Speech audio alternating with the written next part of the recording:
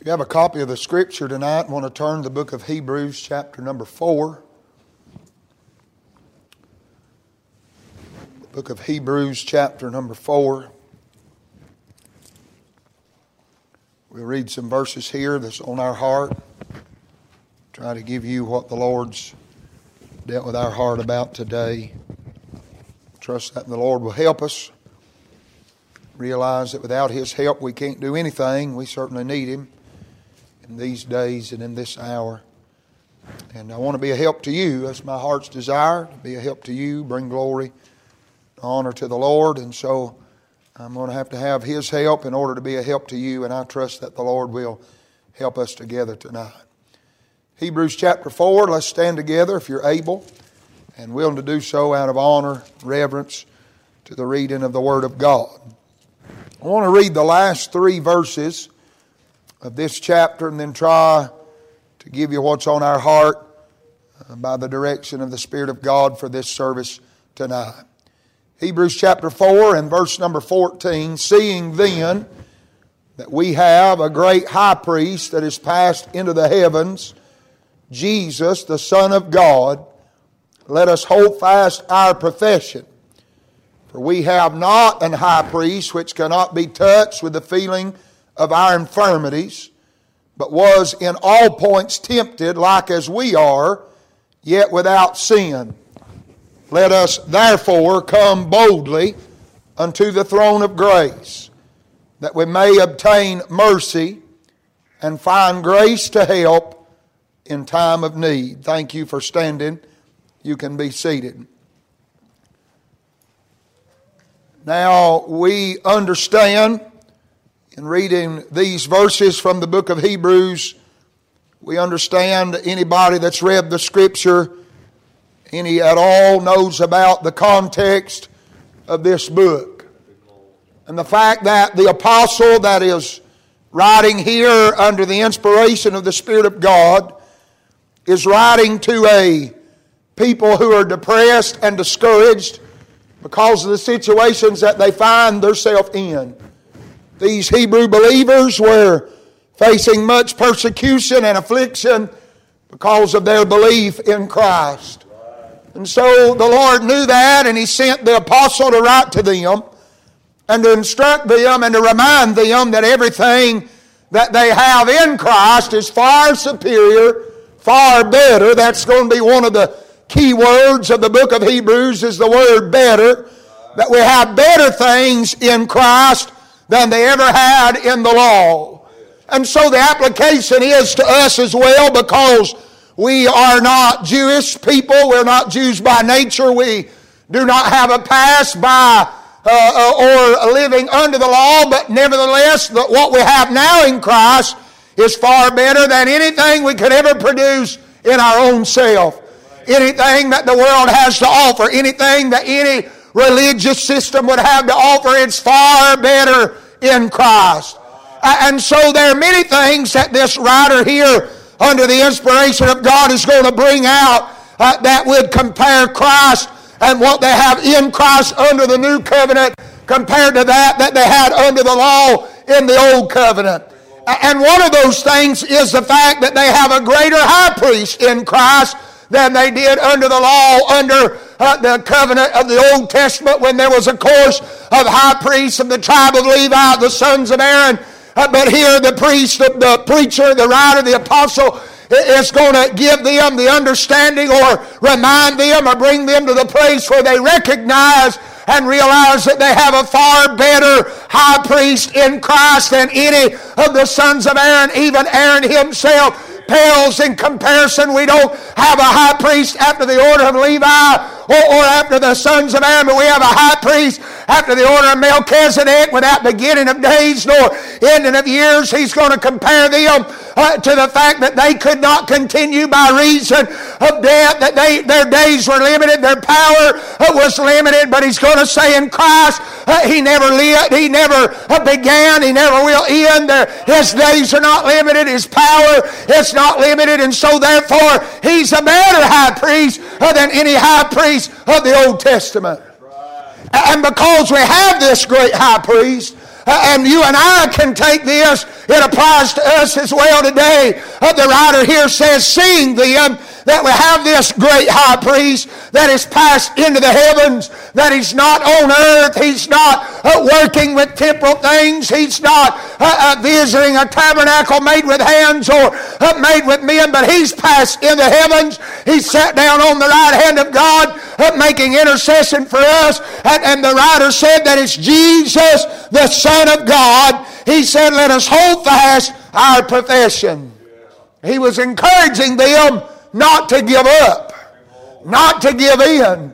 There were many of them that were giving up, many of them that were tempted to go back under the law. And he said, because to be encouraged, to be strengthened by the fact that our high priest is Jesus, the Son of God. He said, for we have not an high priest which cannot be touched with the feeling of our infirmities, but was in all points tempted like as we are, yet without sin.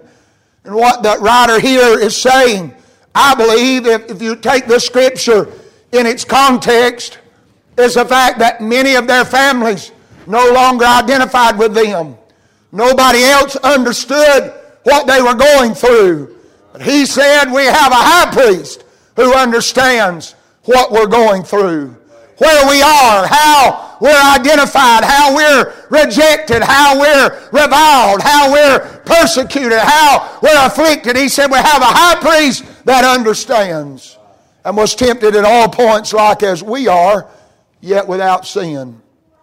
But then verse 16 is where my heart is tonight, if God will help us for just a few minutes. He said, let us therefore.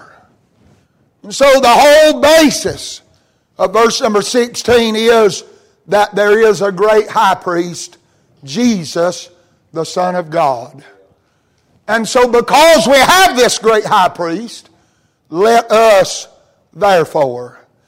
And so in verse 14 and 15, you'll find, and if you write in your Bible, be good maybe for you to underline, highlight, circle, whatever you do, those two words, we have. We have, in verse 14, a great high priest. Verse 15, we have not an high priest which cannot be touched with the feelings of our infirmities. So the basis of the two words in verse 16 that should be marked or noticed is, let us.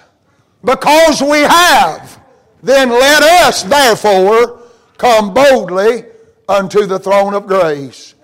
Now I began to think about our spiritual privileges. We as the people of God have certain spiritual privileges. And the word privilege means a benefit that is not enjoyed by just anybody. And we have benefits according to Scripture. It said that He daily loadeth us with benefits. The Scriptures say, forget not all His benefits. And you and I, as the people of God, are entitled or privileged to certain things that unbelievers are not privileged to. There are certain privileges that come along with being a child of God. I believe that's what the Apostle Paul, if he's the writer, I believe him to be, but the writer here, what he's trying to convey to the Hebrews is there privileges associated with being a child of God that are not given unto us under the law. And we live so often in our life below our privileges, below the place, below the level that God has for us. We get so busy in the hustle and the bustle of this life, operating and living like everybody else, that we forget that we're not like everybody else. The people of God are not like everybody else. There's a difference in us. I thought about, and I can't quote it, I don't think tonight, so I need to read it in the book of Exodus, chapter 33, as Moses is having this conversation with God. And in verse 16 he says, for wherein shall it be known here that I and thy people have found grace in thy sight? Is it not in that thou goest with us? So shall we be separated, I and thy people, from all the people that are upon the face of the earth. Moses said, you, God, is what makes a difference between us and all the other people. our relationship with you, our kindred with you, our nearness with you, the privileges that we enjoy because of you separate us from everybody else. And too often in our life we spend all our days living like everybody else and forgetting the fact that we're not like everybody else. And I'm not talking about us. We don't have any right to look down our nose at anybody. We have no glory. We are of those, the Scripture said, who are glory in Christ and have no confidence in the flesh. What I'm preaching about tonight has nothing to do with who we are within ourselves, with what we have done, with where we have arrived. But everything I'm preaching tonight, every privilege that we enjoy is a direct basis and a direct result of the fact that we have a great high priest. It's all wrapped up in Him. It's all tied up in the person of Jesus Christ. If we didn't have Him, we wouldn't have any of these privileges that we enjoy tonight. And so I think tonight that all the privileges that the people of God enjoy can be summed up in verse 16. He said in verse 16, "Let us therefore come." We have the privilege to come. The word "come" here means to draw near, to approach. And see, the Old Testament was a time, or the message of the Old Testament was, stay away, stay back, don't come too close. You're unholy and I'm holy. And so therefore, because of your unholiness, you cannot approach God. They had to have a man to approach God for them. They could not approach God on their own behalf or of their own self. But the New Testament call is to come. Jesus said, "Come unto me, all ye that labor and are heavy laden, and I'll give you rest." I understand that so often that Scripture is preached to sinners, but it needs to be preached and applied in its context to the people of God. To come, all ye that are heavy laden, all the people of God that are bowed down with care. It's not that we have to stand off and suffer by ourselves. It's not that we have to try to figure out a way how to make it through. But we have the privilege as the people of God. It's a benefit to be a child of God that we can come boldly to the throne of grace. We can draw near. The writer of Hebrews said, "Let us draw near in full assurance with a clean heart." I'm glad tonight because of what Christ did in us, that He changed us, changed our vile nature, made us into the image of His person, working on us and causing us to be conformed to the image of Christ. And so therefore, because He's our Father and He's our high priest, we can come tonight. We have the privilege to come, to draw near. Draw near. James said, draw nigh to God. And all the New Testament, especially after the Gospels, Paul's epistles and John and James, and they're going to preach to us and write to us about coming, drawing near unto God. That's the desire of God for His people to come. What Christ said, "Come unto me, all ye that labor and are heavy laden, I'll give you rest. Take my yoke and learn of me, for I'm meek and lowly in heart. My yoke's easy, my burden's light. You'll find rest for your soul." I'm glad we can come. We have the privilege to come. Too often, I think, and I'll be the one to admit within myself, too often we find ourselves as a people of God complaining about the days we live in, about how dark they are and hard they are, and I understand all of that, but thank God we're in the New Testament day, and thank God we can come. We're not standing on the outside. You understand, the people of the Old Testament spent all their days standing on the outside, hoping that maybe what was going on the inside would be fitting in the eyes of God. Hoping. That's why they put them bells and them pomegranates and tied that rope around the ankle of the priest. They just hoped that everything would go okay between the priest and God on the inside. But thank God we're not standing on the outside tonight. We're not wringing and twisting our hands hoping that God will accept the sacrifice that our priest has to offer. But the Bible said He became sin who knew no sin, that we might be made the righteousness of God in Him. And He didn't do it with the blood of of goats and calves, but by His own blood He entered in once in the holy place, having obtained eternal redemption for us. God was satisfied. That's what the Scriptures say. He shall see of the travail of His soul and be satisfied. Said it pleased God to bruise Him. It pleased God. It fulfilled the will of God. It fulfilled the plan of God. The plan of salvation is not, we hear that term so much in our day, and I'm not falling out or getting too technical, but the plan of salvation is not really a plan, it's a person. And salvation is tied up in the person of Jesus Christ. And God didn't come up with the plan somewhere down the line. God had the plan. The person was already picked out. They write songs, and I'm not trying to fall out with people, but they write songs and say something like they searched through heaven to find. They never did any such thing. There was never any search made through heaven to find a Savior. There was never any question. It was never up for debate. The Bible said He was a lamb slain before the foundation of the world. And so it's our privilege to come. Then He said, let us therefore come boldly unto the throne of grace, that we may obtain mercy. It's our privilege to obtain what God has for us. That word obtain means to lay hold on or to claim for one's own. Isn't that something tonight, that we have the privilege to claim for ourselves all the things that God has for us? That we can lay hold on mercy is what the context here says. That not getting what we do deserve, that's mercy. And we can lay hold on it. It's our privilege. I'm not talking about boasting in ourselves. That's not what Paul or the writer here was talking. It's because of our great high priest, because we're a part of the family of God, we have the privilege to obtain.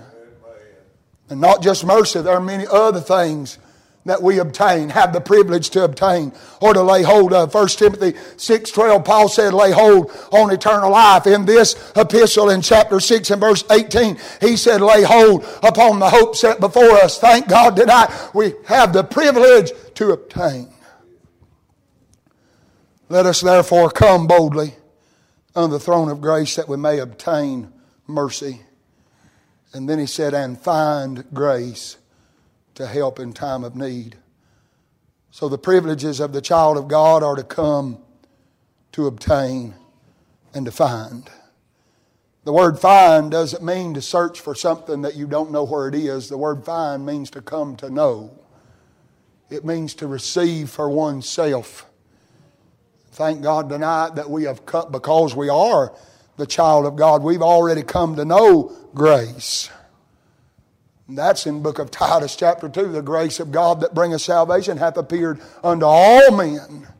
We've already come to know that grace as saving grace.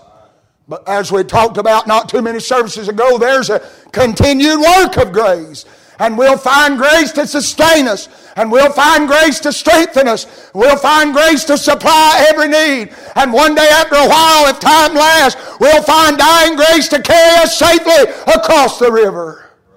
That's the privilege of the child of God, is to find grace to help in the time of need. I'm glad that despite, he doesn't specify anything. He doesn't specify a specific type of need. He doesn't specify a specific hour of need. He just says whenever there's a need, when you find yourself in a time of need, He said, let us come boldly. Let us come. Let us obtain. Let us find. We can find grace to help us in the time of need. The privileges of the child of God. I'm glad tonight that I know about finding grace. There have been days, and you know what I'm talking about, and I'm done. I didn't have a whole lot on my heart tonight. There are days when you face circumstances and situations and you wonder how it'll ever be so, how it'll ever come about. Oh, you've experienced grace in times past, and grace has fixed this problem, and mercy has overcome that problem, but this specific problem you never faced before. I'm glad the Bible said we can come and find grace again. He didn't say, come find it one time. He said, whenever your time of need is, whatever your need, whatever your problem, come and find grace. Come to know grace again. Be reacquainted. That's really what that word means, to be reacquainted. We were acquainted with grace when we were saved, but thank God we get reacquainted every day. I'm glad tonight for privileges. I don't always, and if you'd be honest, you don't always live as a child of God as far as our privileges go. Too often we go without coming. Too often we go without obtaining. Too often we go without finding. But I'm glad that there are privileges that we have that have been opened unto us because of Jesus Christ. Because that we're a part of the family of God. We would not have these privileges were we not a part of Him and a part of His body and a part of His church. If God was not our Father, if we were not His child, these privileges would not be open unto us. And I'll say again, these privileges were not open to us by our own doing, our own might, or anything within us. It's all in Christ. And because of Him, because of this great high priest, the Scriptures say, let us come, let us obtain, and let us find. And I'm glad there's grace, the writer said, for every need. And His mercies, the Scripture said, are new every morning. And I'm glad if you go to bed tonight and wake up in the morning, you'll find out that there'll be mercy to be obtained tomorrow and grace to find. And the next day there'll be new mercy to obtain and new grace to find as we come under the throne of grace.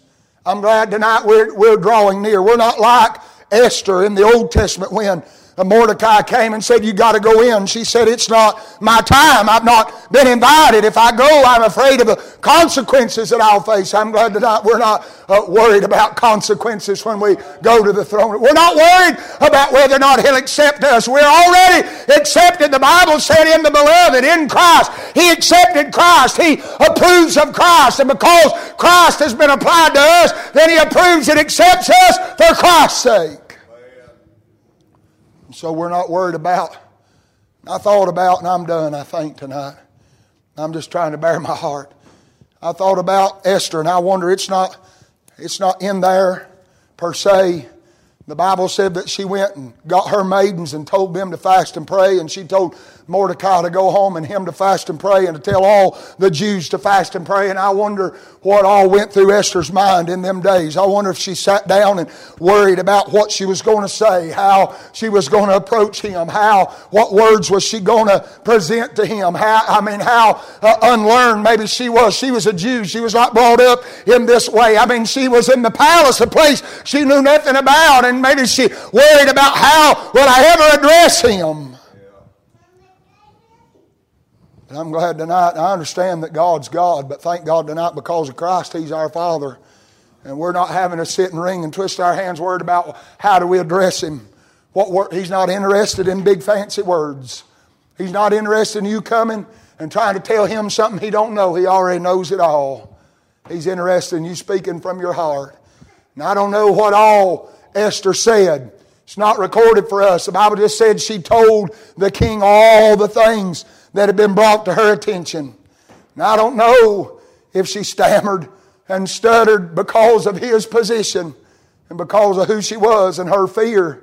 But I'm glad tonight we don't have to come to God in fear. We're coming boldly. That's not in us, that's in Him. That's with confidence that He's able, that He's attentive, that He wants to hear what we have to say. What a privilege we have tonight to come to the throne of grace. I thought, and it keeps coming back to my mind, it has several times since that night. I don't remember what night it was that Brother Larry Winkler was preaching in Alabama. And he was preaching about Moses and the hand of God on the life of Moses. And he said, what a contrast in the life of Moses. That he was poor, out of poverty, just a child of the Hebrews of the slaves, and yet he grew up in the palace of Pharaoh. And that he was uneducated, from an uneducated family, but he grew up in all the wisdom of Egypt. And he went on and talked about a whole lot of things. And he got to one, and boy, it just, like the Holy Ghost just blew through for a minute. He said, and he had a stammering tongue, and yet he talked to God face to face. What a privilege. And many times I bow, and if you'd be honest, so do you, and I wonder about how to tell God, how to convey to God what's on my heart. Don't even have the words to say. That's what Moses was saying. I can't even talk to you, God. How am I supposed to talk to Pharaoh? And yet he talked to God face to face. Many times our failures and our flesh, we worry and wonder about how to approach God and how to talk to Him. It's already been given to us. We come because of the high priest. We come because Jesus, the Son of God, is sat down at the right hand and He's making intercession. It don't matter how much we stutter. It don't matter how much we stumble over our own words. It don't even matter at times that we don't even have the words to say. The Spirit itself will make intercession for us. We can talk to God. We think about Moses, and I understand. The Bible said there was never another prophet like Moses. He talked to God face to face. But you and I have the privilege to talk to God the same as Moses did through the mediator, Jesus Christ. There's but one mediator between God and men, the man, Christ Jesus. And I'm glad tonight that we can come, that we can obtain, and that we can find everything we need because we're a child of God and we have this privilege. Father, I thank you tonight for the privilege and the opportunity, Lord, to bow our head and call upon your name in prayer once again.